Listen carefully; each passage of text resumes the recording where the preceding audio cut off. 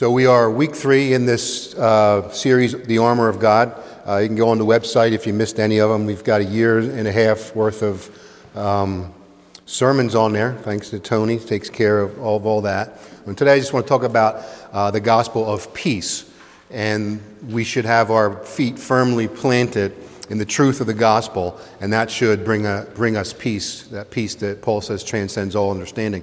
Our key passage is found in Ephesians 6, talking about the spiritual battle. He says, "For our struggle is not against flesh and blood, but against the rulers, against the authorities, against the powers of this dark world, and against the spiritual forces of evil in the heavenly realms. Therefore, put on the full armor of God, so that when the day of evil comes, you may be able to stand your ground.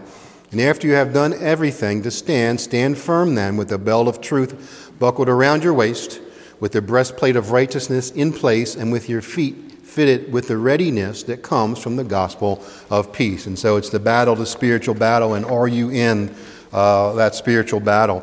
I was talking to Tony about, some of the things that I encounter with what I do. I do the hospice job because it's really a ministry, and I'm just blessed to have the opportunity to go in and out of people's homes.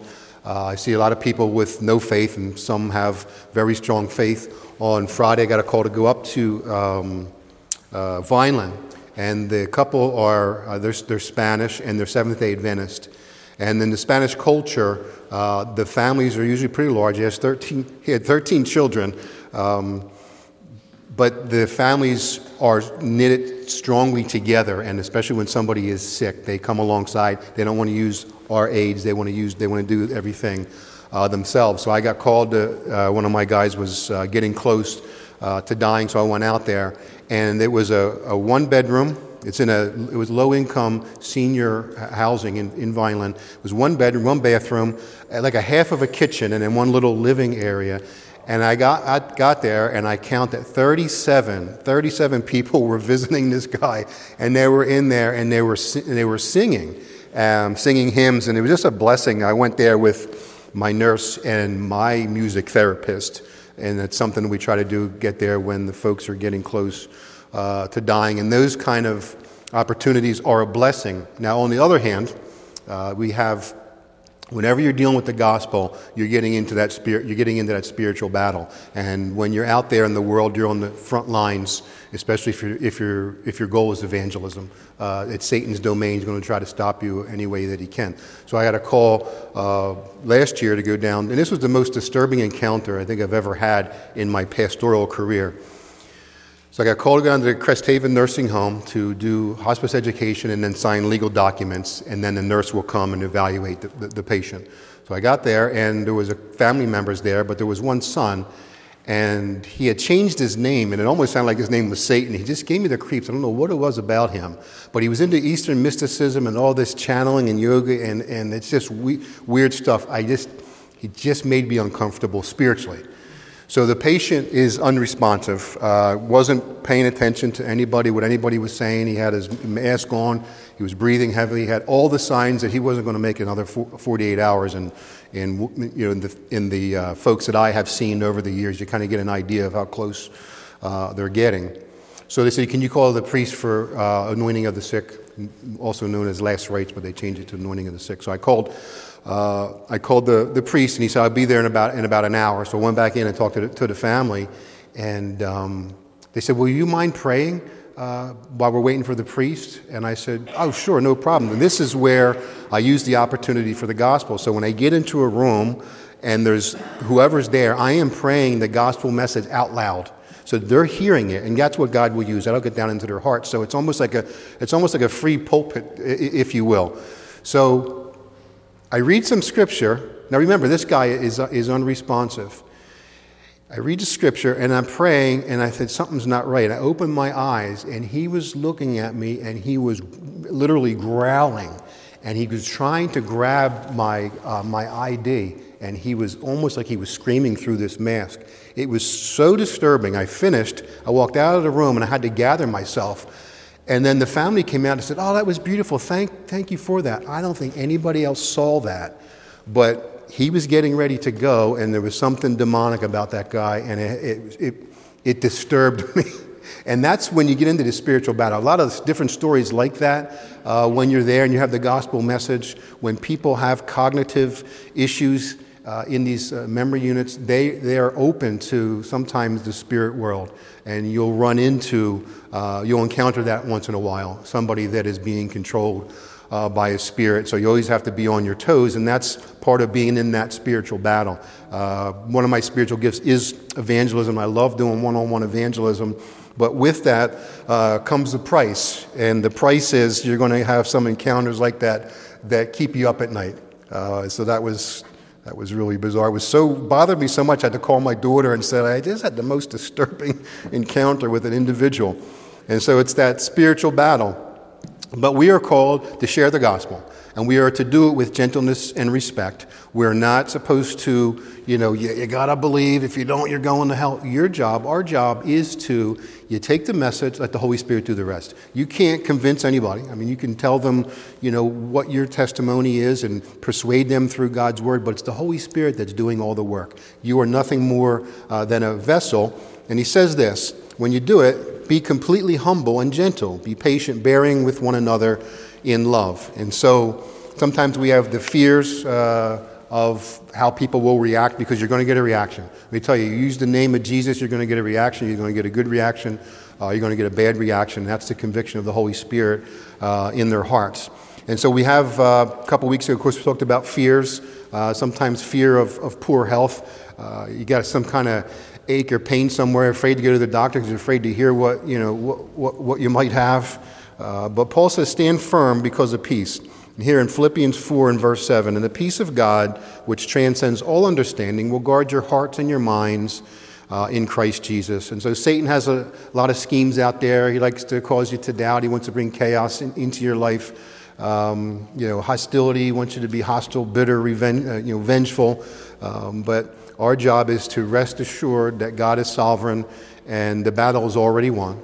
And we got to get in that battle. We need to be part of the spiritual battle. Like we were singing in that song, in 10,000 years, it's just beginning. I think it's hard for us as human beings to comprehend eternity because we like to have a beginning, we like to have an end. And I think I know for me, it's hard to think about eternity.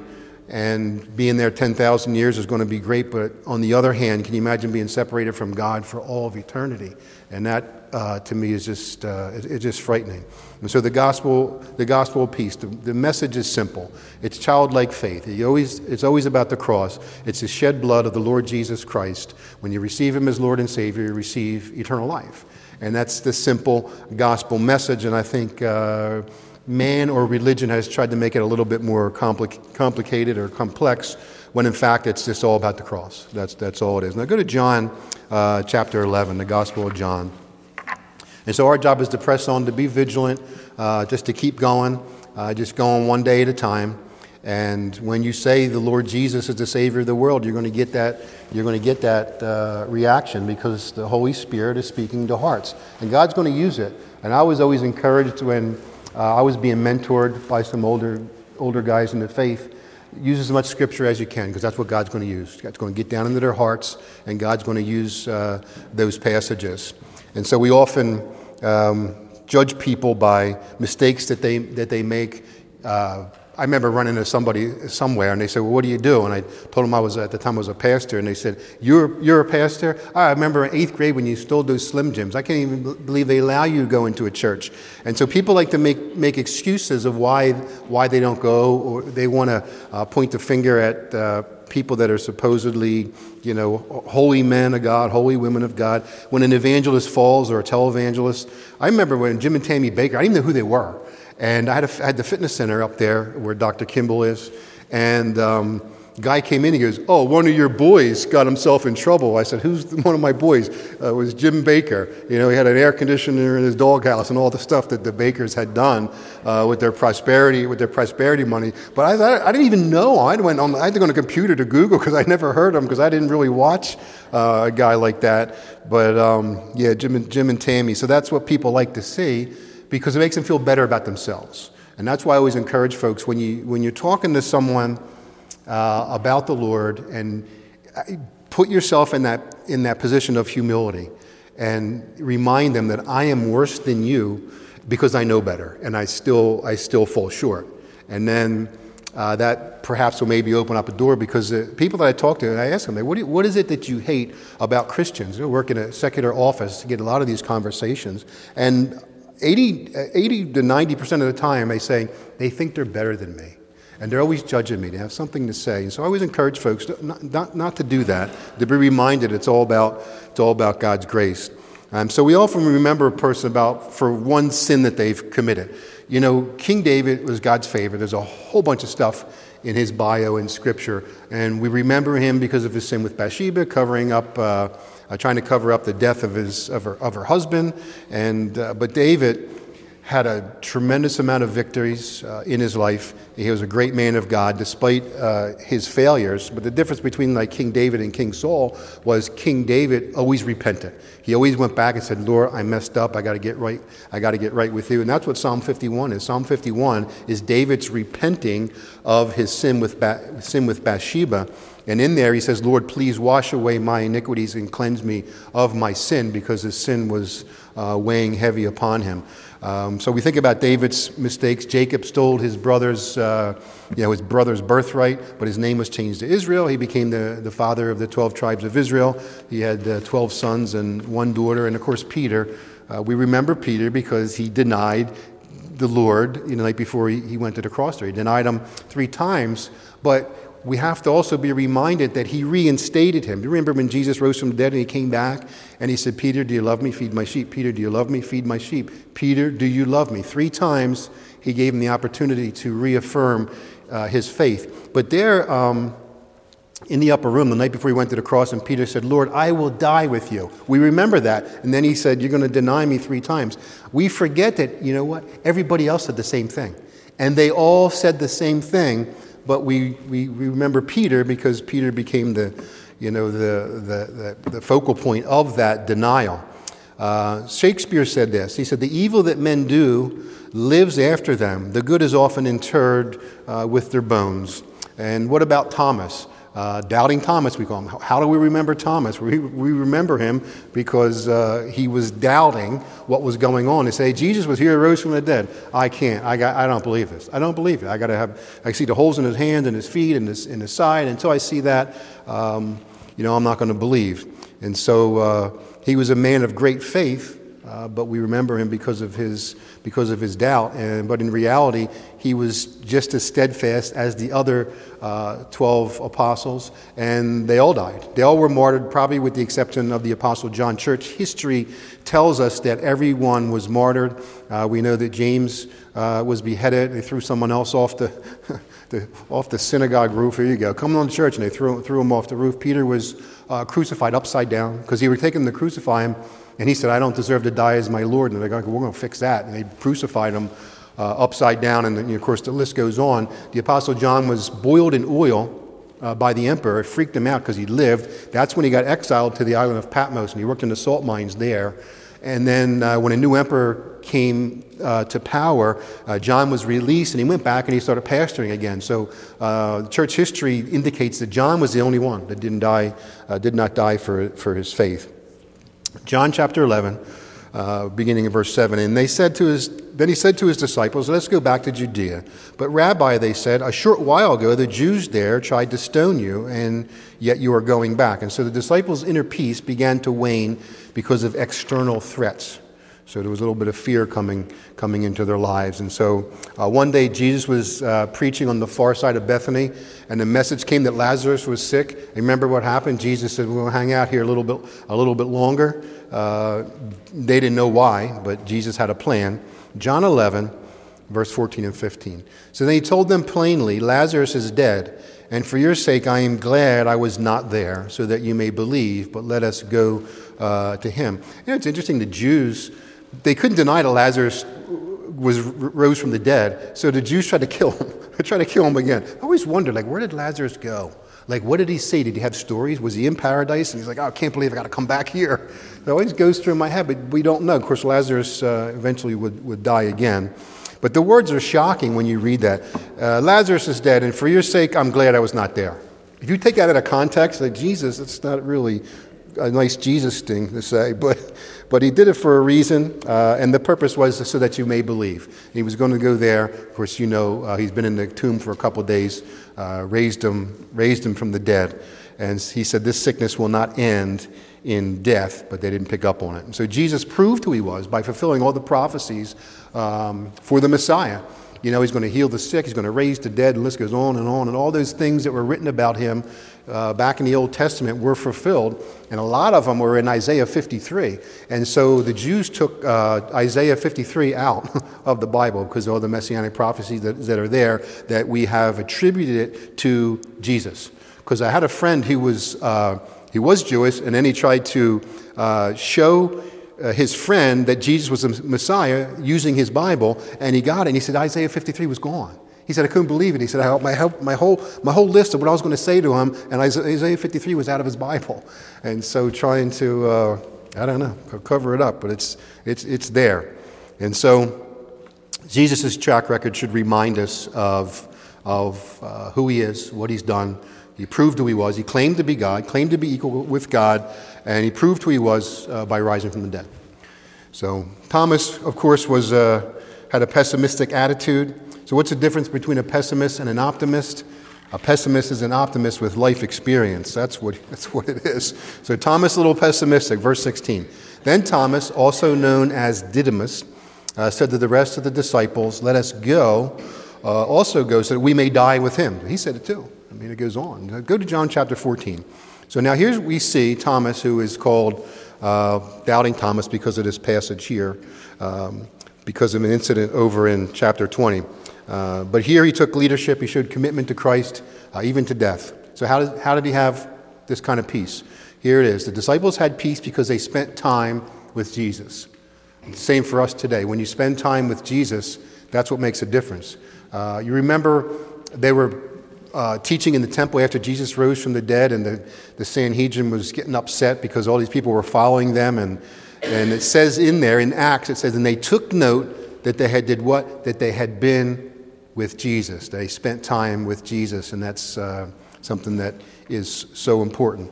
John 12:25, Jesus said, anyone who loves their life will lose it, while anyone who hates their life in this world will keep it for eternal life. And so some of the most creative spirits who ever lived have been of a doubtful nature, if you will. There's a woman named Georgia Harkness. She's a theologian and an author, and she wrote a book. It's called The Dark Night of the Soul.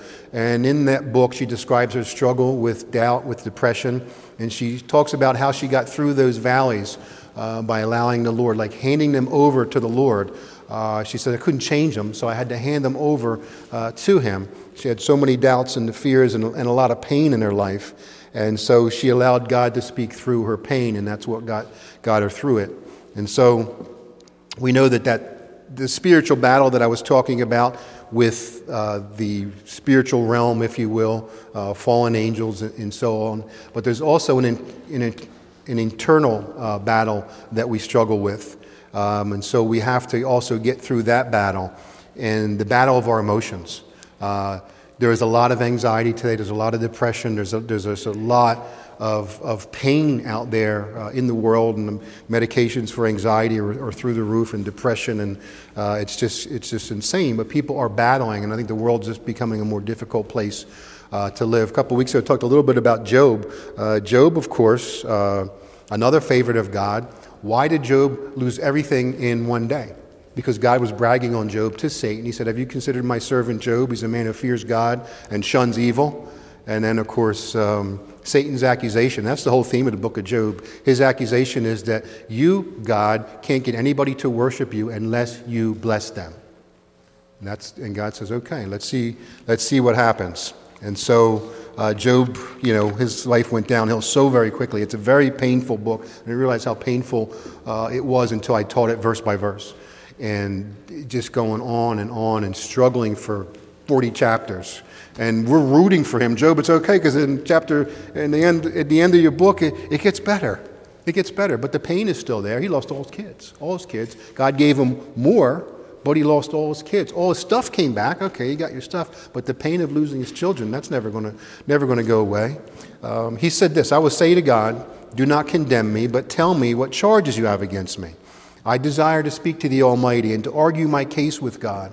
If I only knew where to find him, if I could only go to his dwelling. And he continued, oh, that I had someone to hear me. I sign now my defense. Let the Almighty answer me. Let my accuser put his indictment in writing. And in fact, it was Satan who did everything, and Job was getting upset with the Lord. But Job had peace, and it was grounded in the fact that he knew God was sovereign and that God knew his heart. And that's something that we have to be assured of. Like, you know what? I can't change it. God knows everything. He knows everything, and you got to get to a point where I'm just going to let it go. I'm going to let it go. So sometimes I think we feel like Job. We have doubt. We have struggles, depression. Elijah was a great man of God. Another one of God's favorite. He was taken up. He didn't even have to die. He was taken up into a chariot of fire. He had a lot of miracles. Had a tremendous ministry. And you know the whole story there in 1 Kings. It was just Elijah and the 450 prophets of Baal. And that's where he prayed that 7-second prayer. And fire came down from heaven, and they killed all those false prophets. And then the queen put a contract out on his life, and he went running and hiding in the woods. He was afraid after all this that God had done in his life. And so she threatens him, and he goes, runs and hides in the woods because he's just a man, just like myself, and he had struggles. You know, David as a young boy killed Goliath. Goliath was this giant warrior, and you'll see victory after victory in David's life because he relied on the Lord against incredible odds over and over again. But as you read through the book of Psalms, you'll see David's struggles. You'll see the fears that he has, but he had that inner peace, knowing that God knew everything. He said in Psalm 121, he said, he will not let your foot slip. He who watches over you will not slumber. And now, what about the prophet Jeremiah? Jeremiah had a horrible, difficult ministry. Jeremiah is often referred to as the weeping prophet. God says, go, give him the message, tell him this. And they beat him up, they imprisoned him, they dumped him down in the well, and it goes on and on. And then when the Babylonians came, he got taken off into exile. The guy couldn't get a break. And, he had doubts and wondered if it was worth it all. But he was a man that knew the truth, and he did what God told him to do, even when the circumstances were unfavorable. And John the Baptist, remember John the Baptist? Jesus said, I tell you the truth, no one greater born of men than John the Baptist. John the Baptist was there. Jesus came to get baptized. That was the beginning of his ministry. And he said in John 1:29, you remember, he said, behold the Lamb of God. Here comes the Lamb of God who takes away the sin of the world. He was there. He baptized him, heard God's voice from heaven. A dove came down in the form of the Holy Spirit. And there's Jesus, the Son of God. There's the picture of the Trinity. Now, the word Trinity doesn't appear in Scripture, but there's one example of the Trinity being there. And so John knew who he was, and he says, I'm not even worthy to untie his sandals. And then John was arrested. He was put in prison for telling King Herod that he was in sin. So he put him in prison. His girlfriend, wife, whoever she was, Herodias, I think her name was. Anyway, she wanted him dead. So he was afraid, Herod, so he just stuck John in prison. So John's discouraged, and he's having doubts. And he says a message back to his disciples. He said, hey, go ask Jesus if he's the one, or should we look for somebody else? Talking about being the Messiah. Because they all believed that Messiah was going to come, overthrow the Roman government, and the Jews were going to rule and reign over everybody. That was the plan. And now here comes Jesus preaching love and forgiveness, and they started to get a little discouraged, if you will.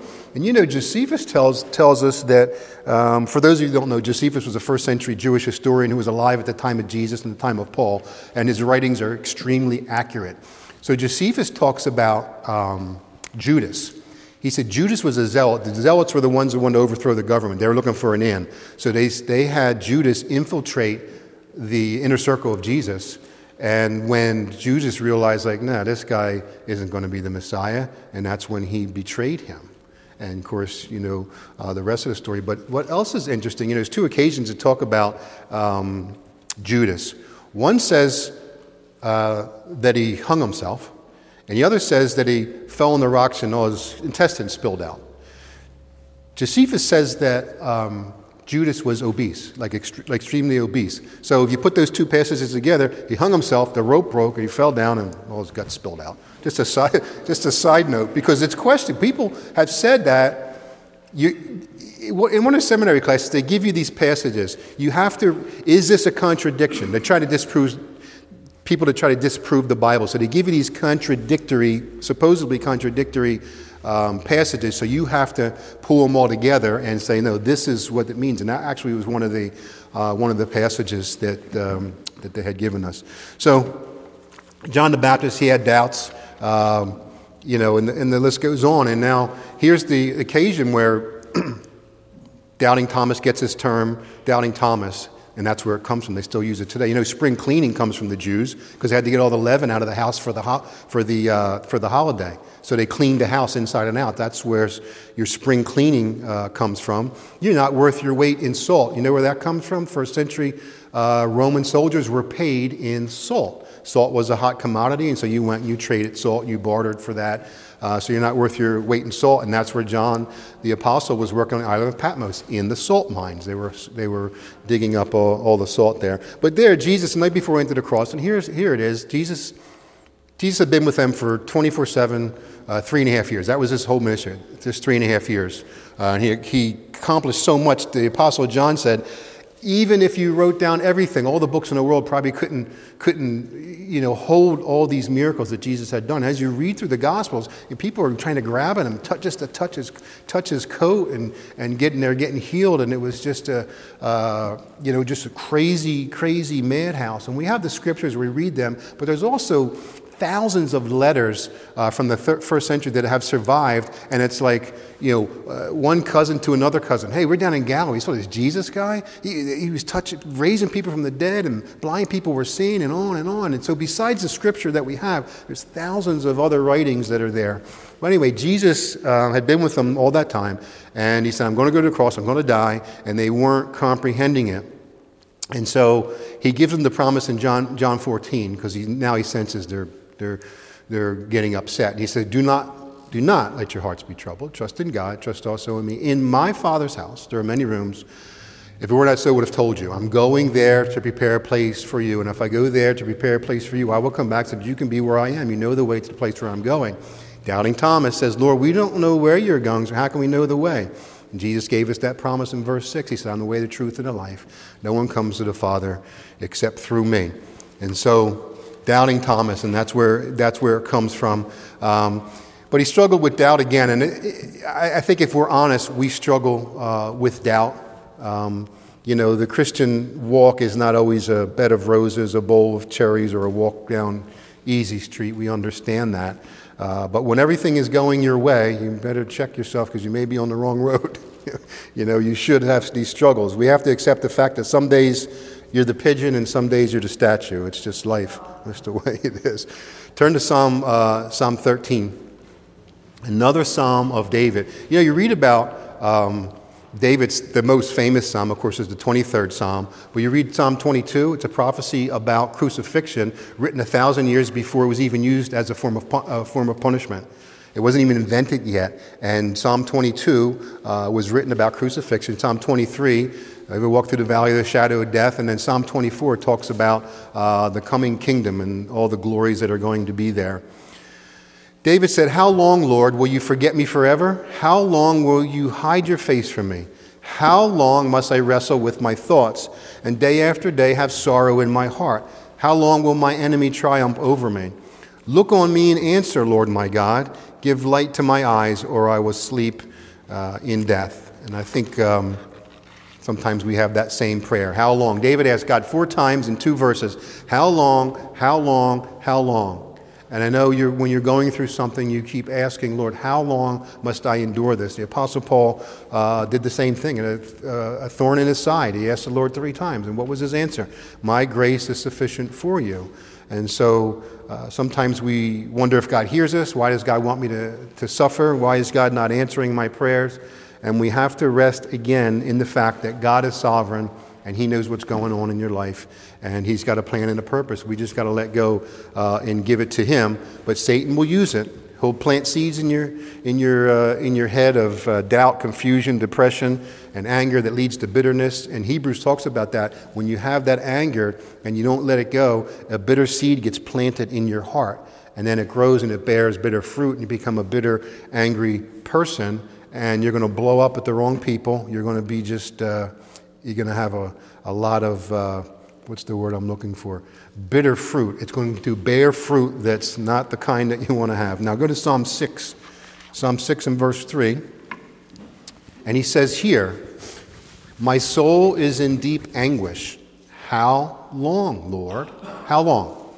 How long? It's a highly emotional statement. He's wrestling with his doubts. He's wrestling internally, and he wants God to answer his prayer. But God is he's always doing something. Now, doubting Thomas. Now go to John 20 and verse 27. Thomas found sympathy from Jesus. That's there's your answer for your next line there. Thomas needs to understand that if you put both feet in your mouth, you won't have a leg to stand on. So he was always sometimes saying the wrong thing. But he found sympathy and assurance from the Lord. And this passage here. Now Jesus comes back, and Thomas is here at this time. He said to Thomas, put your finger here, see my hands, reach out your hand, put it in my side, stop doubting and believe. And so Jesus spoke to Thomas of someone who he had sincere faith, but he wanted some answers. And so Jesus came back and, helped him through that. In verse 28, he says, my Lord and my God. And so that's his answer. And so Thomas went on to become a great evangelist. The church tradition tells us that he took the gospel to India, and it spread throughout there. And so he got the assurance, and he got it from the Lord. And so sometimes doubts will stimulate our faith. It'll cause us to dig, look a little bit more. I'm always looking for something that I didn't know. I'm looking for something in the Scripture that I did not know previously. I want to dig. I want to find something, and I want to share it with people, and just to help them reassure their faith. But doubt is something I think we all struggle with. A.W. Tozer, author and theologian, described the unusual characteristics of a Christian who lives by faith. And here's what he said. A real Christian is an odd number anyway. He feels supreme love for one he's never seen, talks familiar every day with someone he cannot see, expects to go to heaven on the virtue of another, empties himself in order to become full, admits he is wrong so he can be declared right, goes down in order to get up, is strongest when he is weakest, richest when he is poorest, happiest when he feels worst, dies so he can live, forsakes in order to have, gives away so he can keep, sees the invisible, hears the inaudible, knows that which passes all knowledge. End quote. And so to live by faith means embracing a lifestyle that contradicts most of life, often causing us to have doubts. But we have to embrace the words of Jesus. He says, blessed are those who have not seen and yet believed. And that's people like us, have not seen Jesus physically. And so we have to stand firm in the gospel of peace and hold on to that peace that transcends all understanding. And as Paul says in Romans, how beautiful are the feet of those who bring good news. You have the good news, you got to take the good news there. So let me pray. Heavenly Father, we praise you, Lord. Thank you for this morning and the opportunity to look into your word. And Father, help us to share the good news, to take it wherever you send us. Give us those opportunities to talk about what you've done in each of our lives. And Father, help us to bring you honor and glory in all that we do. I pray all these things in the matchless name of your Son, the Lord Jesus. In Jesus' name I pray. Amen.